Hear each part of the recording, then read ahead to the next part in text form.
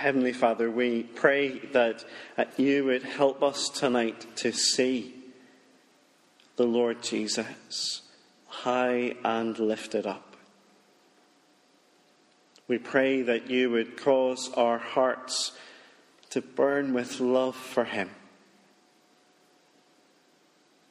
We pray that you would bow our knees to worship him. And we ask this for his glory. Amen. It's an assignment that I would have failed.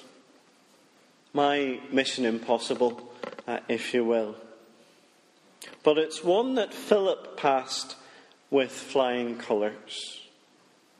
You see, one day he was minding his own business when an angel of the Lord told him to go down to the desert road that runs between Jerusalem and Gaza. When he got there, he saw a Rolls-Royce chariot, one of the best, and it was heading southwards. The Spirit told him to go to that chariot and to stay near it. That's the bit that I probably would have failed. I couldn't have kept up with the chariot. You know the bit in the armour of God where it says to put on your feet whatever will make you ready to share the gospel of peace? Well, I reckon it would have been Adidas trainers for this particular mission. But Philip runs alongside the chariot, and as he does so, he hears the man inside reading aloud from a scroll that he has just purchased in Jerusalem where he was worshipping. And Philip hears words that are very familiar. And so he asks the man, "Do you understand what you're reading?" The man says, "How can I, unless someone explains it to me?" So Philip is invited to come up and sit with the owner of the chariot. I'm sure he was glad to get his breath back. And as he did so, the Ethiopian eunuch read out these words. "He was led like a sheep to the slaughter, and as a lamb before the shearer is silent, so he did not open his mouth. In his humiliation he was deprived of justice. Who can speak of his descendants?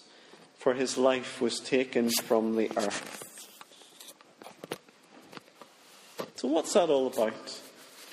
The eunuch asks. Who is the prophet speaking of, himself or somebody else? Then Philip began with that very passage of Scripture and told him the good news of Jesus. From this passage that Colin has just read for us this evening, Philip told him the good news of Jesus. Who is it all about? Jesus. Always Jesus and only Jesus. That episode from Acts chapter 8 helps us to see the idea that we've been thinking about all through this Holy Week. That the Old Testament scriptures point forward to the cross of the Lord Jesus Christ. You see, long before the first Good Friday, the cross was already in view. In types and shadows and patterns and promises and prophecies. We've seen some of them this week. The serpent crusher in Genesis chapter 3 who would defeat the devil. The Passover in Exodus 12 with safety under the blood of the Lamb. The forsaken, suffering Saviour in Psalm 22. The substitute that the Lord would provide in Genesis chapter 22. And tonight we come to what is perhaps the clearest Old Testament description of the cross. Indeed, Isaiah 53 portrays the cross so clearly that some people speak of Isaiah as the fifth evangelist, as the fifth gospel, along with Matthew, Mark, Luke and John. John Stott points out that every verse of the chapter, apart from verse 2, is quoted in the New Testament.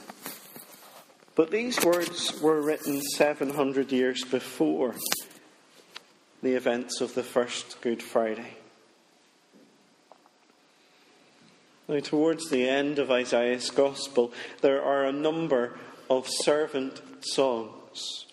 Songs which are either sung by or sung about the Lord's servant, the promised one, the coming one,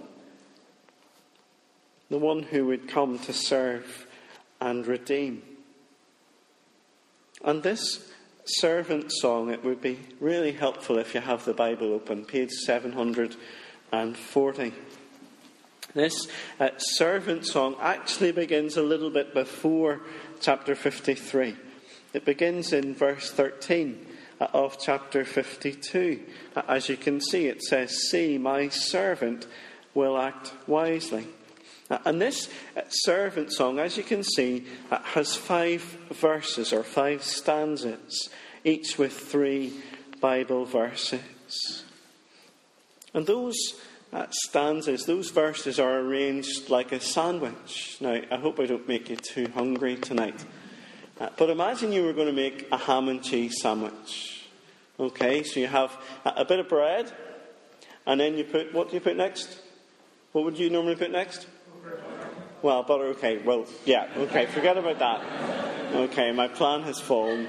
So it has bread and butter, okay, the one layer, and then ham, and then cheese, and then more ham. Yes, Richard, I like your thinking. And then another slice of bread. So bread, ham, cheese, ham, bread.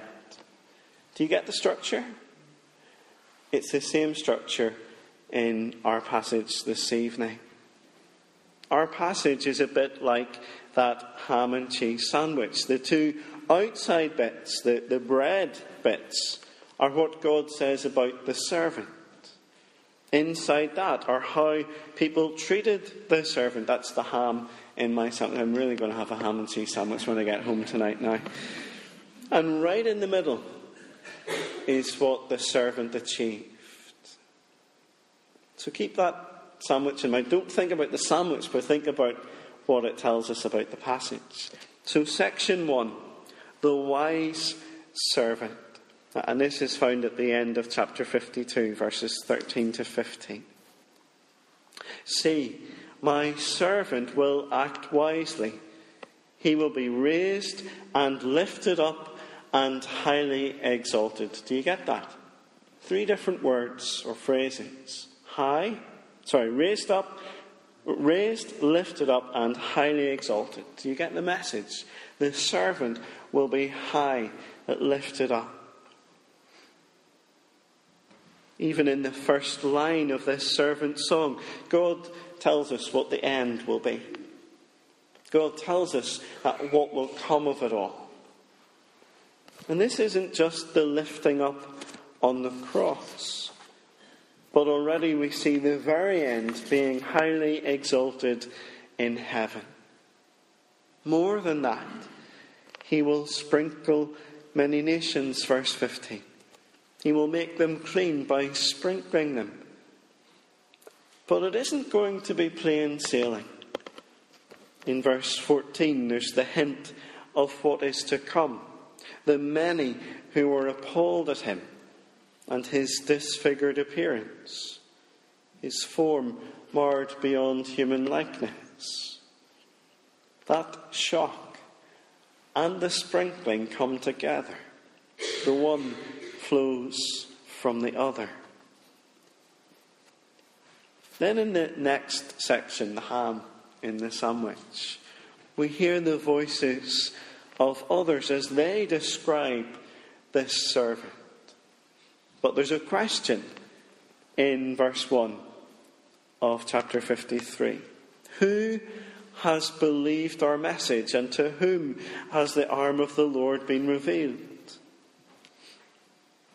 That's the question that John asks in chapter 12 of his Gospel. Jesus has given all the signs and has spoken his teaching And right at that moment, before we get to the end, to the cross, John asks, who has believed? Answer, no one. The crowd have seen the miracles, the crowd have heard the teaching, and they have rejected him. Only the disciples, and even they, by the end of today, will have left as well. Verses 2 and 3 are the description of the Lord Jesus' life. A few years ago, you might remember there was a BBC programme called Son of God. And they tried to piece together what Jesus would have looked like. And here's what they came up with. A broad face and large nose, olive-coloured, swarthy skin, short curly hair, and a short cropped beard. Or in other words, just like every other Jewish male at the time. Forget those stained glass image pictures of Jesus with a halo around his head so that you know who he is. He looked just like everyone else, nothing special. No beauty or majesty to attract us to him. Verse 2. It wasn't that he was the first century equivalent of a movie star or a pop star that everyone wanted to look at and be like. Did you see on the news last night that Morgan Freeman is in Belfast at the minute? Did anyone go to Belfast today to try and see him? No, that's good. Thankfully not. But that's the kind of thing. You know, Morgan Freeman's in town. People might have gone to Belfast to see him. Jesus, in one sense, there was nothing special, nothing to look at. Rather, he was despised and rejected. He was a man of sorrows. He was familiar with suffering, not the kind of person that you want to spend time with, really. Despised, and we esteemed him not.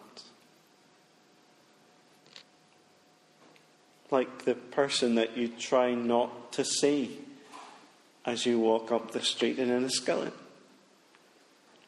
Someone that you try to avoid. Someone you might cross the street if you see that they're coming the other way. That's how people thought of Jesus. They didn't really want to know him. And with that background, with that life experience leading up to the cross, then it's hardly surprising what happened next. Because we get to the centre, we get to the cheese in the sandwich. And here in verses 4 to 6, we have the heart of the cross. What it's all about, what it really means. Do you see the initial misunderstanding in verse 4? Surely he took up our infirmities and carried our sorrows. Yet we considered him stricken by God, smitten by him and afflicted. Jesus was taking up our infirmities. He was carrying our sorrows. But that's not what the people saw that day as they stood at the foot of the cross. As they looked up, they saw a man stricken by God, smitten,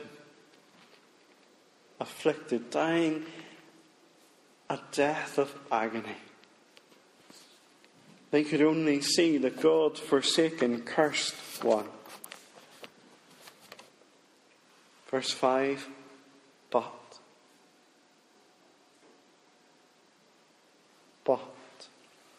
Do you see why Jesus died on the cross? But he was pierced for our transgressions. He was crushed for our iniquities. The punishment that brought us peace was upon him.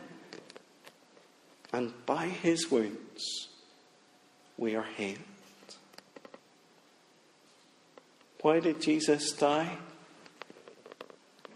2 words. For us.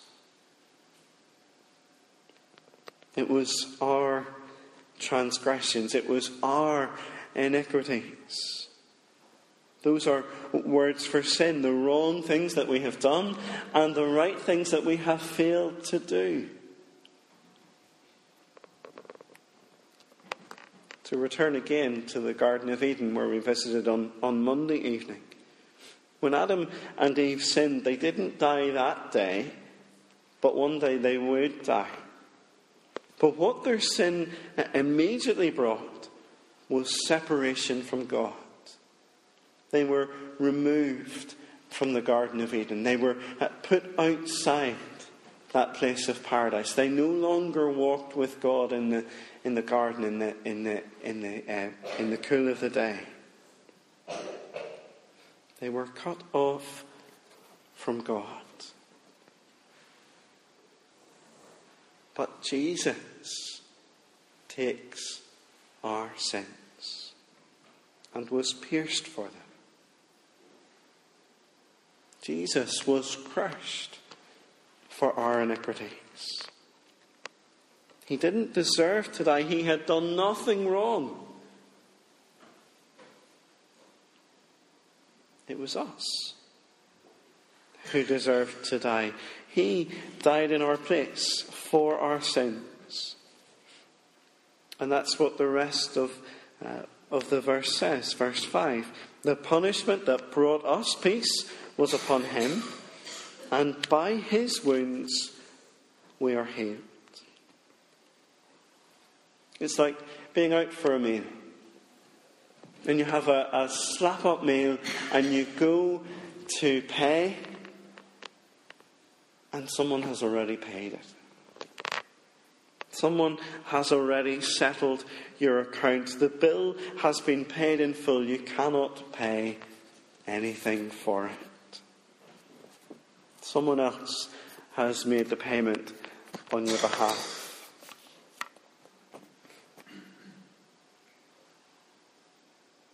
Is this you tonight?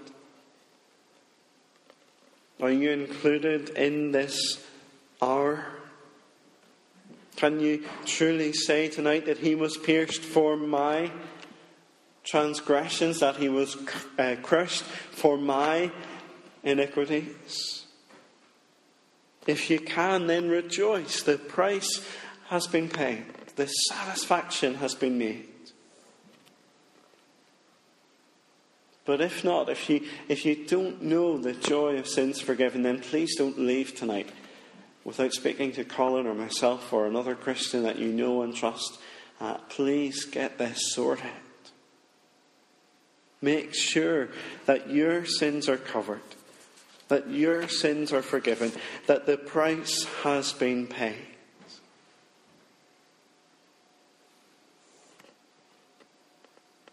But maybe you think to yourself, well, I'm not really that bad. At least, I'm not as bad as your man down the street. Nothing I've done really deserves death. But verse 6 pictures us as sheep. During Holy Week, I dash about the parish doing home communions, and one of the places that I arrived to do a home communion, I drove up the drive, and there were a couple of sheep on the lane.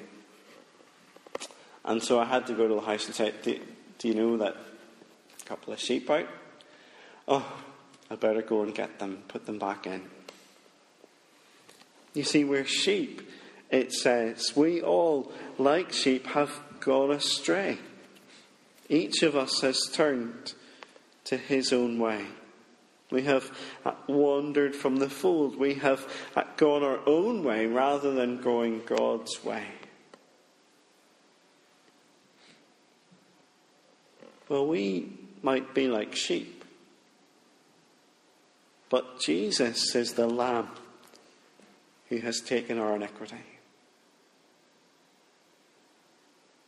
More than that, as we go into the next section, verses 7 to 9,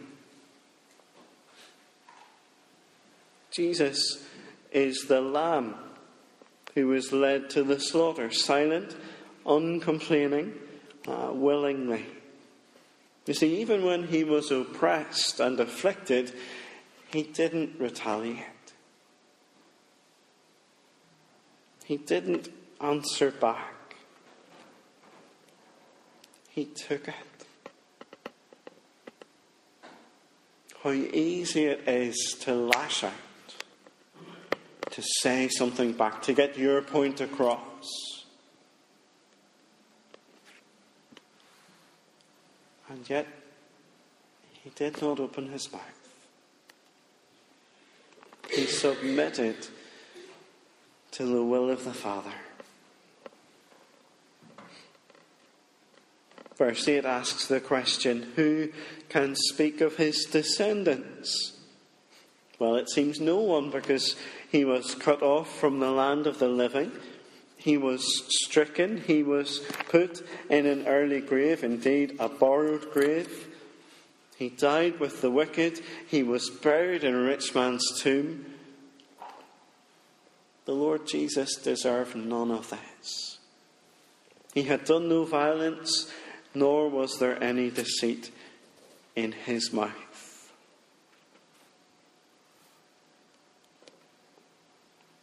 So why did it happen?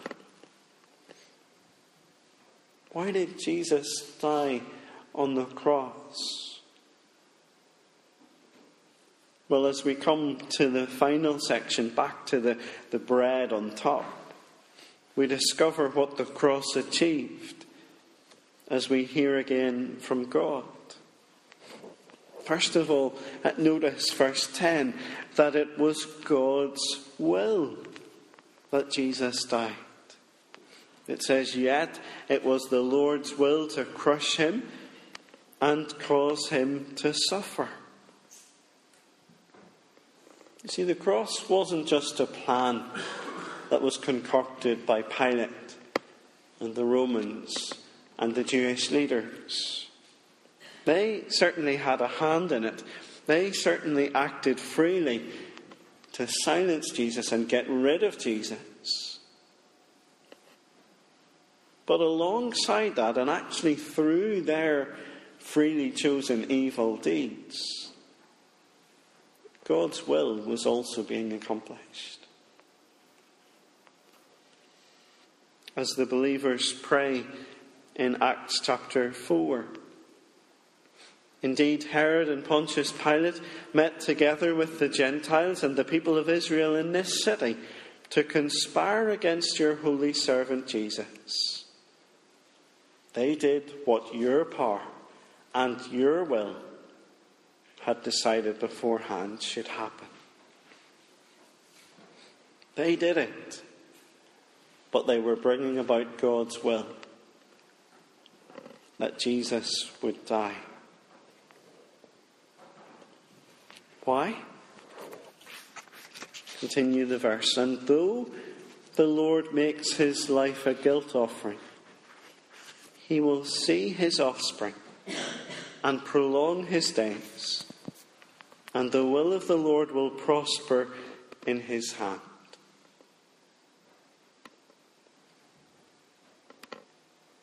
The sacrificial death of the suffering servant isn't the end of the story. Do you remember a few moments ago we asked, who can speak of his descendants? And at that point we said, no one, because he has died. Well, look around you. No, actually, look around you. We are his offspring. You see, even here, the promise of the resurrection is included. Do you remember what Peter wrote in his first letter? The sufferings of Christ and the glories that would follow. Look at verse 11. After the suffering of his soul, he will see the light of life and be satisfied. By his knowledge, my righteous servant will justify many, and he will bear their iniquities. It's in knowing Christ that we can be justified, that we can be put in the right with God, declared innocent because our iniquities have been borne away. And it's because Jesus has done these things that verse 12 comes. And remember, it's God speaking. Therefore, I will give him a portion among the great, and he will divide the spoils with the strong, because he poured out his life unto death, and was numbered with the transgressors. For he bore the sin of many, and made intercession for the transgressors. A portion among the great. The highest place that heaven affords is his by right. As Colin was praying in the opening prayer this evening, that Jesus descended, took on our human nature, became one of us, and went to death, even the death of the cross. Therefore, God has highly exalted him to be above everyone, so that at the name of Jesus every knee shall bow and every tongue will confess that he is Lord. Just as verse 13 in the previous chapter had already said, he will be raised and lifted up and highly exalted. But he could only do that through the death of the cross. This morning, an American pastor tweeted a little comic strip. And there are two men in it, and the first one says, "I hate the term Good Friday." And the other one says, "Why?"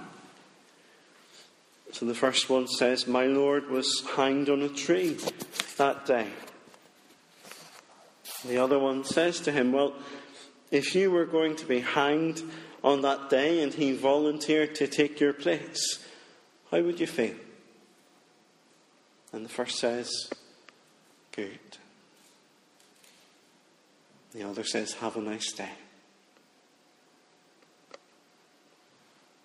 What's so good about Good Friday? Jesus died for our transgressions.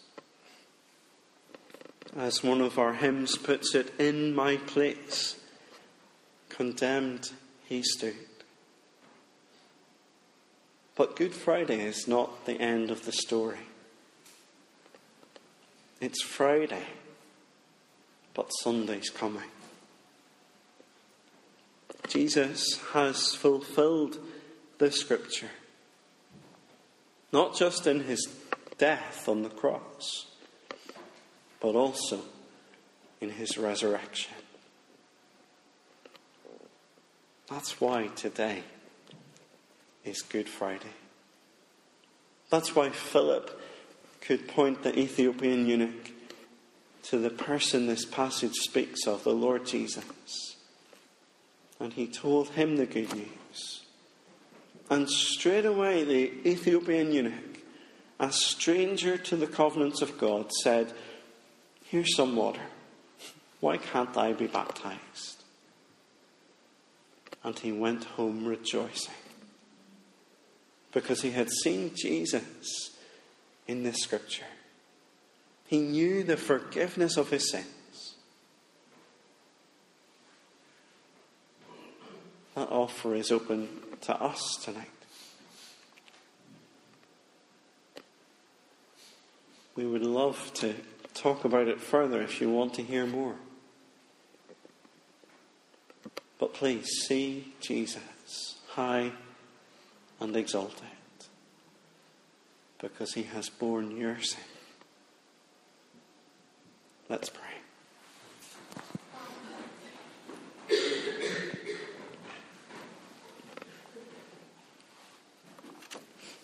Father, we rejoice that this scripture points us to Jesus. Not just Jesus on the cross, but Jesus high and lifted up, resurrected to new life. We pray, Father, that each of us would know the joy of sins forgiven. That each of us would know that he bore our sins, my sins. And so, Lord, make this not just Good Friday, but the best Friday ever. We ask this in his precious name. Amen.